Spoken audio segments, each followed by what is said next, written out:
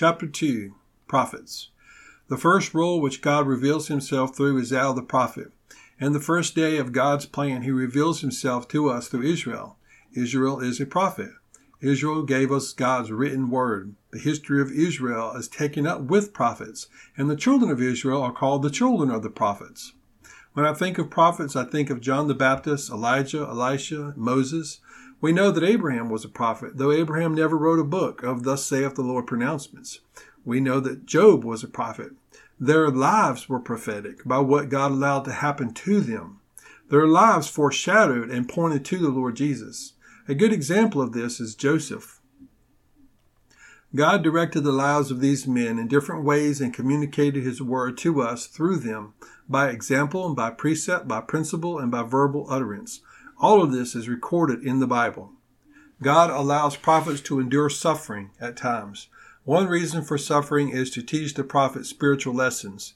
Another reason is to teach God's people spiritual lessons on patience, humility, and dependence on God for everything. Prophets are in humble situations for their own sake, for the sake of their message, and also for the sake of the people their message is directed to. We can see this in Paul's life when he outlined the trials that he endured for the sake of the gospel, 2 Corinthians 1, 8 through 10. Hebrews 11 lists the heroes of the faith. This list specifically notes that the circumstances in each person's life was different. Some people experienced great victory in their lives. Others suffered tremendous persecution and hardship. All were commended for their faith. The lesson that I see in Hebrews chapter 11 is that a realistic interpretation of the doctrine of faith goes beyond a person's positive confession or positive mental attitude.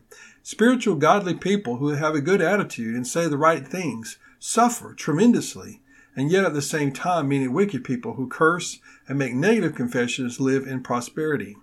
None of these external circumstances of wealth or prosperity are any true indication or an accurate gauge of a person's relationship with God. The book of Job makes that clear. The lives of the apostles and the early Christians underline this.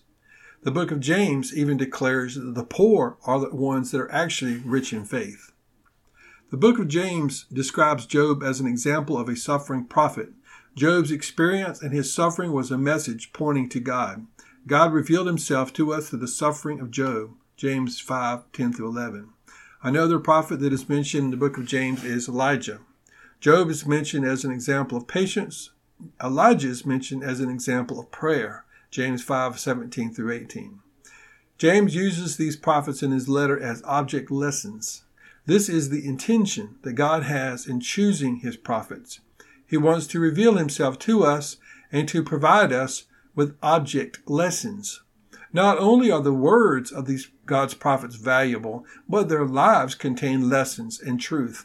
Their very lives point us to God. This is seen in the life of Abraham. The history of Abraham and his son Isaac are illustrations of the Lord Jesus. This is mentioned in Hebrews 11, 17 through 19.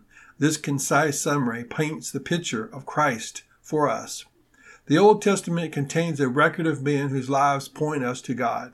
The words and the lives of the prophets are valuable in teaching us about the Lord Jesus. The Lord Jesus is indeed the prophet that was foretold by Moses, Deuteronomy chapter 18, verse 15.